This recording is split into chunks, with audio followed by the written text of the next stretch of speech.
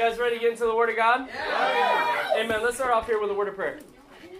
Father, God, we come before you. God, very grateful for this beautiful day, for the fact that you brought us all together. God, because of your word, we can say just very firmly that we truly love each other, that we love you, Father. If it wasn't for you calling us out of the darkness of the world, we wouldn't be here today, Father. And we're just so grateful for the deep relationships you've given us, especially with your Son, Jesus Christ, Father. I pray for this time right now, as we get into your word, that our hearts will be moved and our minds will be changed, and we'll leave here even better disciples, more and more resembling of Christ than we've ever been before. Yeah. It's in your Son's name, Jesus, we pray. Amen. Amen. Amen. Well, please turn your Bible to John chapter 13. Yeah. The title of our message this morning is The Technique of the Towel. In John chapter 13, we read a very important passage, and we're going to study it out because this really is the secret to having deep relationships, not just with God, not just with Jesus, but also with each other and with the lost. And Jesus teaches us very plainly right here in verse 33. He says, "My children, I will be with you only a little longer. You will look for me, and just as I told the Jews, I will now tell you. Where I'm going, you cannot come. A new command I give you, love one another. As I have loved you, so you must love one another. By this all men will know that you are my disciples if you love one another." You see right here, the time for Jesus' departure is drawing near. And he's there with all of his disciples, and he decides that it's time to give them a new command. Now, this command at first glance to love each other looks like it should probably be a prerequisite to following Jesus in the first place. I mean, wouldn't you think that on day one he would call them to follow him and say, "Hey, listen, if you're going to follow me, you got to like the other guys that are also going to be following me." But he doesn't. He saves it for the very end of his life here on earth. And his newest command, his final command, is very simple, and he just says to love each other. But what makes it new? What makes it unique from all the other passages in the Bible that say to love each other? What makes this very unique is now he's got a standing example for how we need to be loving each other. You see what I'm saying right here? Yeah. You know, it's really incredible. It really, truly is. This is a passage that so many of us have read and reread and even taught at times. And yet, I don't know if we fully grasp how deep this passage really is. You see, what makes it a new command and what makes it a great command is not the fact that he just said to love each other, but really the context of the command, which is to do it just like I have loved you. Well, what had Jesus done recently to give an example to his followers to truly love each other? Let's go all the way back to verse 1 of chapter 13. Let's do it. It was just before the Passover feast. Jesus knew that the time for him to leave this world and go to the Father had come. Having loved his own who were in the world, but now showed them the full extent of his love. You see, the evening meal was being served, and the devil was already prompted Judas Iscariot, son of Simon, to betray Jesus. Jesus knew that the Father had put all things under his power, and that he had come from God and was returning to God. So he got up from the meal, took off his outer clothing, and wrapped the towel around his waist. After that, he poured water into a basin and began to wash his disciples' feet, drying them with the towel that was wrapped around him. He came to Simon Peter, who had said to him, "Lord, are you going to wash my feet?" Jesus replied, "You do not realize what I'm doing, but later you will understand." "No," said Peter, "you shall never wash my feet." Jesus answered, "Unless I wash you, you have no part of me." "Then, Lord," Simon Peter replied, "not just my feet, but my hands and my head as well." Jesus answered, "A person who has already had a bath needs only to wash their feet. His whole body is clean, and you are clean, though not every one of you." For he knew who was going to betray him. And that was why he said not everyone was clean. When he had finished washing their feet, he put on his clothes and returned to his place. "Do you understand what I've done for you?" he asked them. "You call me teacher and Lord, and rightly so, for that is what I am." Now that I, your Lord and teacher, have washed your feet, you also should wash one another's feet. I have set you an example that you should do as I have done for you. I tell you the truth, no servant is greater than his master, nor is a messenger greater than the one who sent him. Now that you have these things, you will be blessed if you do them. You know, Jesus is here with his guys, and John gives us a little running start to the passage, and he says, this is the moment. Have you heard of the moment? Have you heard of the moment? This was that moment when Jesus was going to show everyone the full extent of his love. If you hadn't heard it, let me tell you a little story about what happened. And of course, he starts off telling us that the time of the Passover feast was near, because that, of course, was the time when Jesus would be killed as a Passover lamb for our sins. He makes sure to tell us that everyone was there, including Judas, the betrayer. He makes sure to tell us that we should understand that they understood that Satan was also at work this night. And he makes sure to tell us that Jesus already knew that Judas would betray him. You see, John was giving us a running start because this moment was a moment they'd never forget. This time, it may have only lasted 30 minutes, 45 minutes, but it was a moment they would never forget. What is this moment? Well, it says he takes off his outer clothing, he puts a towel around his waist, and he washes their feet. And you go, what's the big deal? You see, we don't fully grasp this passage because we don't have slaves in our homes nowadays that are expected to wash our feet every time we walk in the door. See, but back then they had slaves, and that was the lowliest of their job. That was the worst part of their day, was the day when the master would come in the door and they would sit down and they were expected to wash the feet. Now, not rinse the feet, wash the feet. Wash the feet till the feet were clean. And then they would get up and continue on around the house. Jesus here, being the master, being the teacher, being the one that they had been learning from for the last 3 years, has them sit down. And he gets down on his knees and washes their feet. And this was the full extent of his love. You go, well, why? I mean, didn't he die on the cross? He did. But up to this moment, this was the full extent of his love. This was the most loving message he could send to them, was that he was willing to wash their feet. Why is this so important? Well, if you're willing to strip down to your undergarments, wrap a towel around your waist, wash someone else's feet on your knees until their feet are clean, and dry them off, then the reality is you're willing to do anything for that person. I mean, there would be no other sign that you could show somebody that you truly love them if you were willing to wash their feet. Because that alone was a symbol that you were now in their service as their servant. Isn't that incredible? Yeah. And then Jesus gets up and he goes, now I've shown you, now you are clean, and now you need to do this for each other.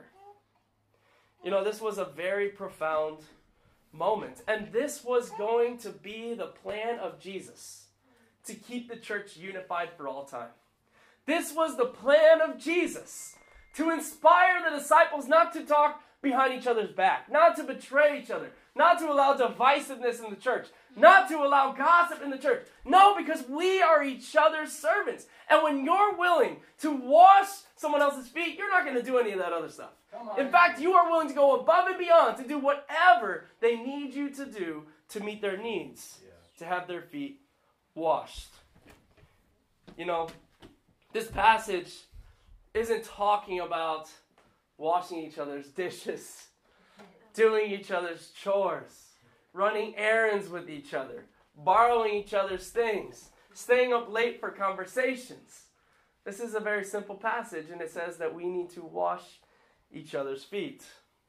You know, if you look at church history over the last 2,000 years, all the problems can be summed up into this verse right here. The disciples stopped washing each other's feet. You see, in John chapter 17, Jesus prayed that the disciples would remain perfectly united in the same way that he was perfectly united with God his Father.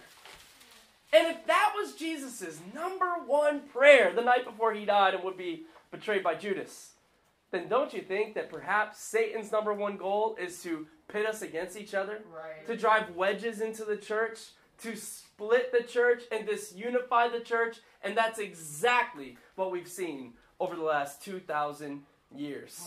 See, the heart of a disciple is to wash all the other disciples' feet until their feet are clean. Now, the reality is we could stop right there. I mean, we really could. We could stop right there. We could challenge everybody. Okay, now take some time this week. Find a disciple that you don't know all that well. Get down on your knees in your undergarments with a towel around your waist and wash their feet till their feet are clean. And that could be the challenge, and that would be a pretty good sermon right there. Wouldn't it? I mean, I'd be fired up if a sermon was only 10 minutes long and we could just stop right there and then I get that simple little challenge and now I'm going to draw closer to another disciple that I am not normally that close. I'm going to get down on my knees, wash Kim's feet. They're going to be sparkly clean.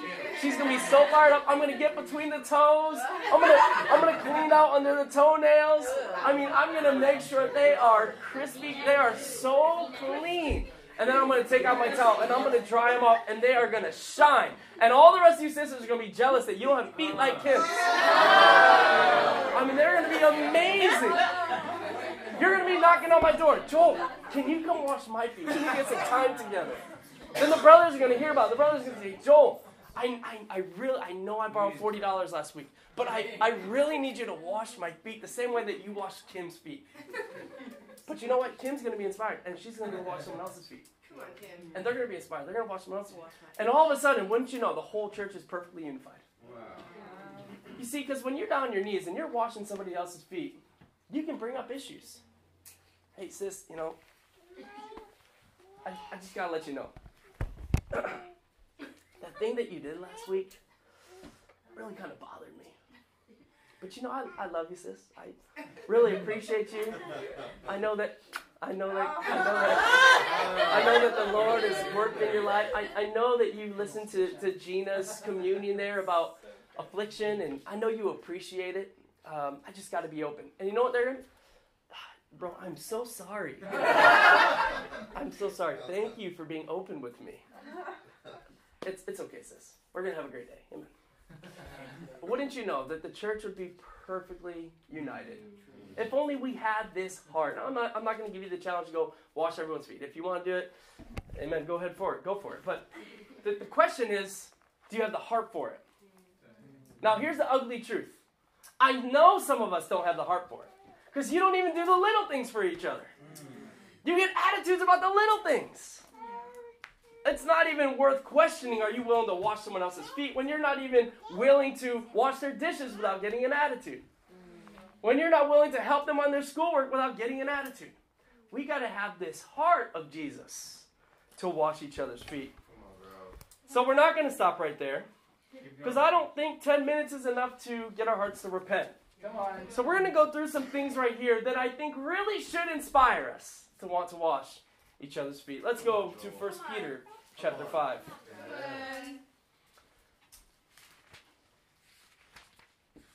In 1 Peter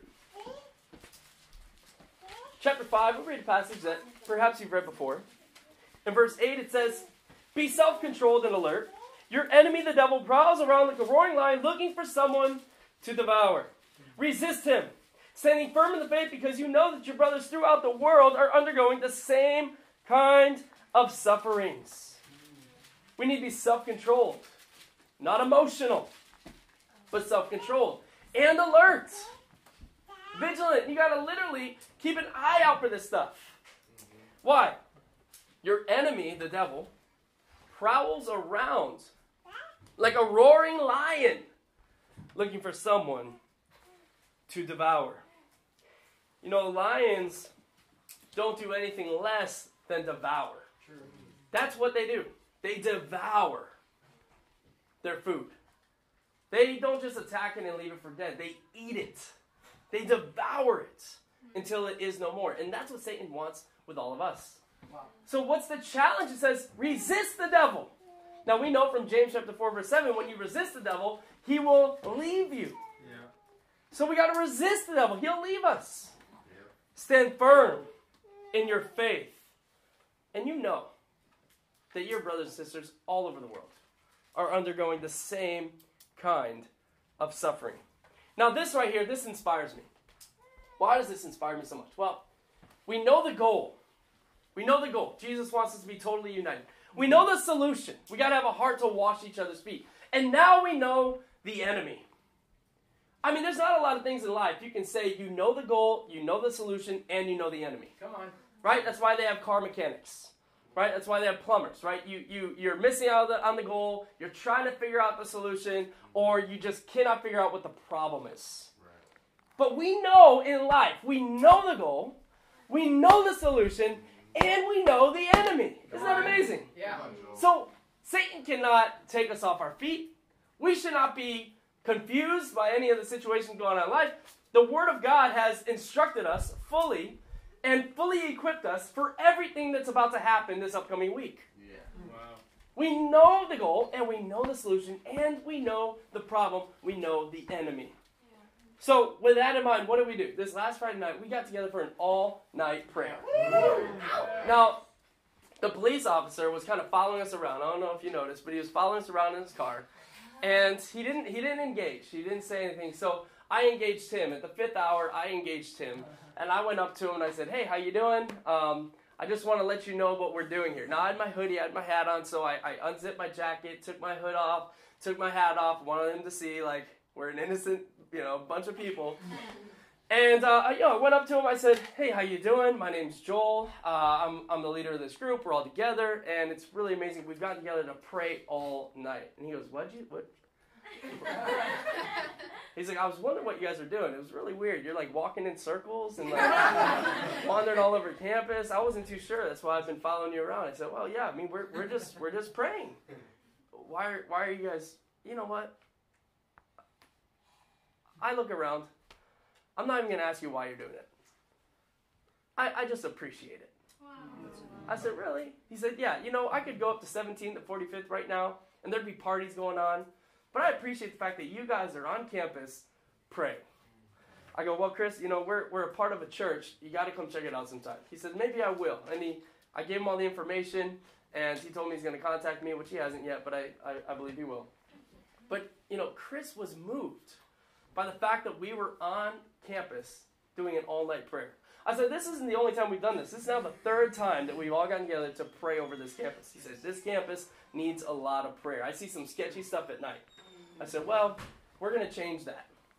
We're here to change that. This campus is going to be glorifying to God. He goes, that's really incredible. And he started getting open with me about some stuff. I mean, he was getting so open that even after about 5 minutes of sharing it, he said, you know what, maybe I've shared too much. I said, no, it's fine. Keep it coming. Keep it coming. People are moved by the fact that we got together. Over 25 of us got together to pray all night. 12 a.m. to 6 a.m. Is it about the time? Is it about 6 hours? No, it's about the fact that we did it from 12 a.m. to 6 a.m. That we were exhausted. Some of you guys were pounding energy drinks because you wanted to stay up and you wanted to pray, and God is moved by your heart. You see, Jesus prayed all night twice in the scriptures. The first time was to select his 12 apostles in Mark chapter 3. The second time he did it was the night before he died. He stayed up all night to pray. And so that's why we get together to pray, because we want to move God so he can move our ministry. We know our goals. We want to pray for the goals. What's the goal? To save more souls, to see more people baptized than ever before in the campus ministry. We're willing to stay up all night to see that happen. Amen. We prayed for the solution. What's the solution? We got to be bold in our preaching. Amen. We know the solution. We just got to open our mouths. And of course, we prayed against the enemy. I believe that you either pray or you will be prayed. You've got to pray hard to God, or Satan's going to go after you. You got to pray against Satan. You got to pray against Satan. That Jesus will bind him up. That we can do what we need to do to preach God's word. Satan wants so badly just to make all of us his victims. And this upcoming fall, you have an opportunity for him to be the victim and for you to be victorious by the blood of Jesus. You guys with me here? Yes. I think that many of us come here and we think that we love people. We really, really do. We think because we feel so in love with people. We feel like maybe we love our boyfriend or girlfriend, but we feel like we love our roommates. We feel like we love each other. You look around this room, you have no true attitudes with anybody. And that might be true. Maybe you do truly love everyone in this room. But Jesus wasn't motivated to love because of his feelings. He was motivated to love because it was simply a command given to him by God himself. Look over in John chapter 15. Some of us think that this level of love is reserved for those in the kingdom. That you only really love people after they decide to make Jesus their Lord and get baptized and be true disciples of Jesus. But the moment they start to pull their heart back and get weak, that we don't have to love them to this degree any longer. But Jesus says right here in John 15, verse 9, he says, as the Father loved me, so I have loved you. Now remain in my love. If you obey my commands, you will remain in my love, just as I have obeyed my Father's commands and remained in his love. I have told you this, so that my joy may be in you, and that your joy may be complete. My command is this: love each other as I have loved you. Jesus says that the secret to bearing fruit right here is love. Love each other. Love God. Love the lost. The secret is love. You don't bear fruit without love. Yeah. You see, this love is not only reserved for the family of believers. You've got to believe in the cross, but you've got to believe in service. You've got to understand that true love is found in your heart to serve those around you. I believe that sometimes we want to bear fruit up on the mountaintop where everybody can see it. But Jesus says you're going to bear fruit down in the valley, on your knees, and in prayer. Come on. We need to understand that Jesus bore the cross so that we would bear the towel. Wow. And our job is to serve and to serve and to serve. Come on, bro. I think that we need to learn from Christ's love. I'm almost done here, but I want to go through 3 facts about Christ's love that we need to implement into our own lives. Amen? Amen. The first fact is that Christ's love has no end. It is boundless. There's nothing he's unwilling to do. And that is why he got down on his knees, nearly naked, to wash the feet of his disciples. It had no end. It was boundless. It had no limit. Jesus was showing them the full extent of his love with the towel. I mean, he would clean their feet, but the heart was that their feet would stay clean. So this was a symbol of the fact that he was going to die on the cross soon on the Passover, and his blood would wash their sins away. Wow. But then he would ascend up into heaven, and he put the responsibility on all of them to love as he is loved, which means that it was up to the other disciples to wash each other's feet.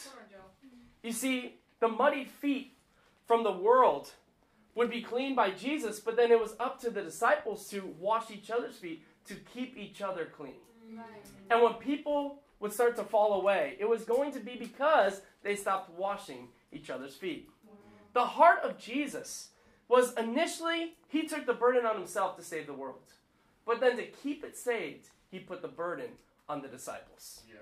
The calling that he would give them in just a couple chapters, in Matthew 28, in Mark 16, in Luke 24, in John 20, the calling was simple.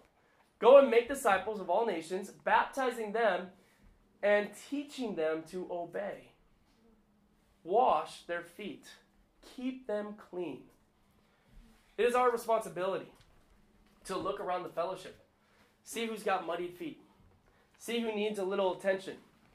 Oh, this sister right here, we gotta get down there and we clean out these toes right here. See this brother? Oof. Man, it's going to be a major struggle, but we got to have D-time this week. That's a lot of crust. Bro, I know you took a shower this week, but did you wash them feet? Well, we got to have a D-time. We got to get down to the nitty-gritty, if you know what I'm talking about. You see, Jesus put the responsibility on us to wash each other's feet and to call out the sin and to put no limits on our love.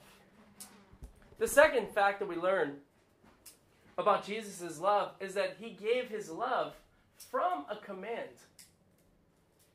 From a command. Jesus loved because it was the right thing to do. He didn't love expecting it to be reciprocated.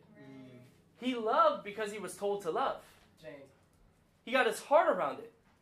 And he loved simply because he wanted to please God. You know, we often talk about the fact that Jesus had disciples. But rarely do we think about the fact that Jesus himself was a disciple. He was a disciple of his Father. In fact, in John 4:34, he says, my food is to do the will of him who sent me. He says, I'm only doing what I was told to do. In John chapter 8, verse 16, he says, if I judge, my decision is right, because I stand with the Father. In Hebrews 5, verse 8, we learn that Jesus learned obedience from what he suffered. And that's really what being a disciple is all about. Right. Learning and obeying. You see, Jesus was the greatest disciple. And he simply was calling us to love each other the way that he initially loved us. Look over in Romans chapter 5. Come on. In Romans 5 verse 6, Paul writes this when he says, you see that at just the right time, when we were still powerless, Christ died for the ungodly. Very rarely will anyone die for a righteous man, though for a good man someone might possibly dare to die. But God demonstrates his own love for us in this. While we were still sinners, Christ died for us.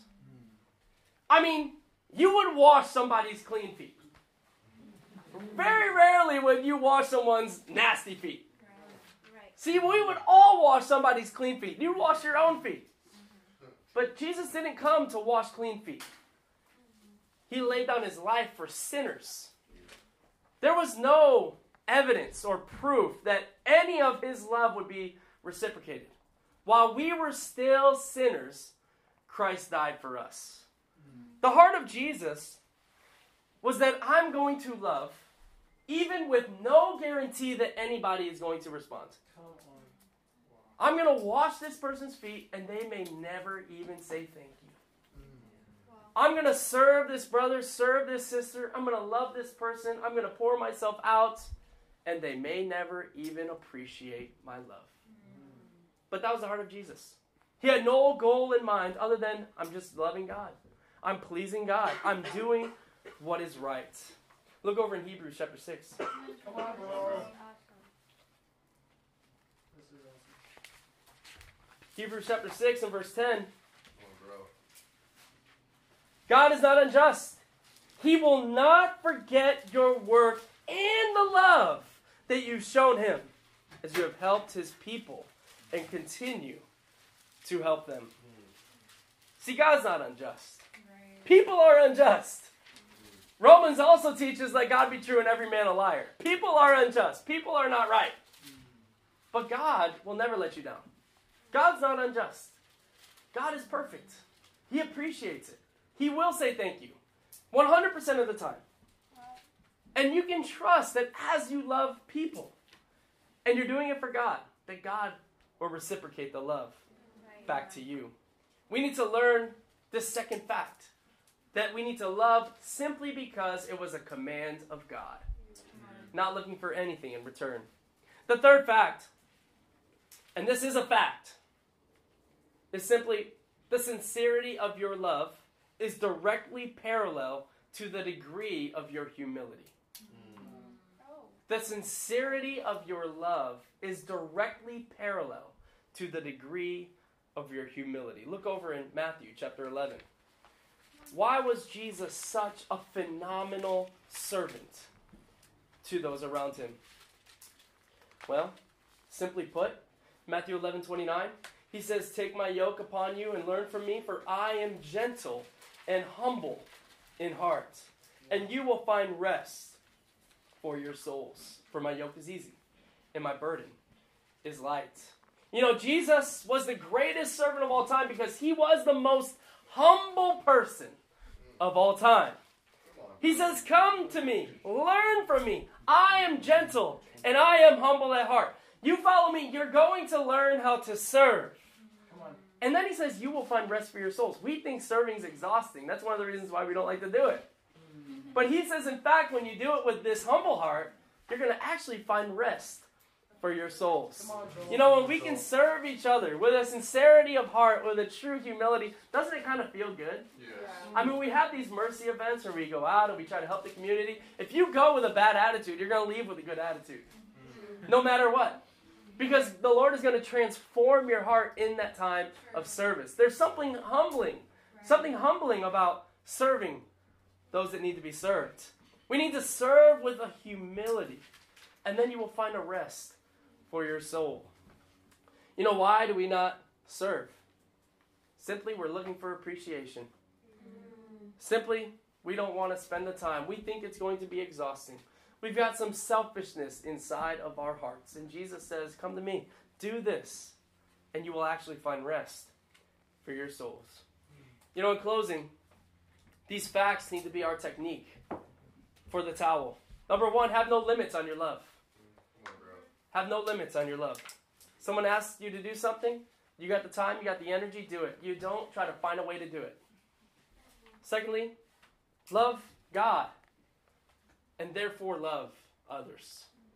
You see, when you do this and you're looking for appreciation, a pat on the back, and a thank you, you may or may not get it.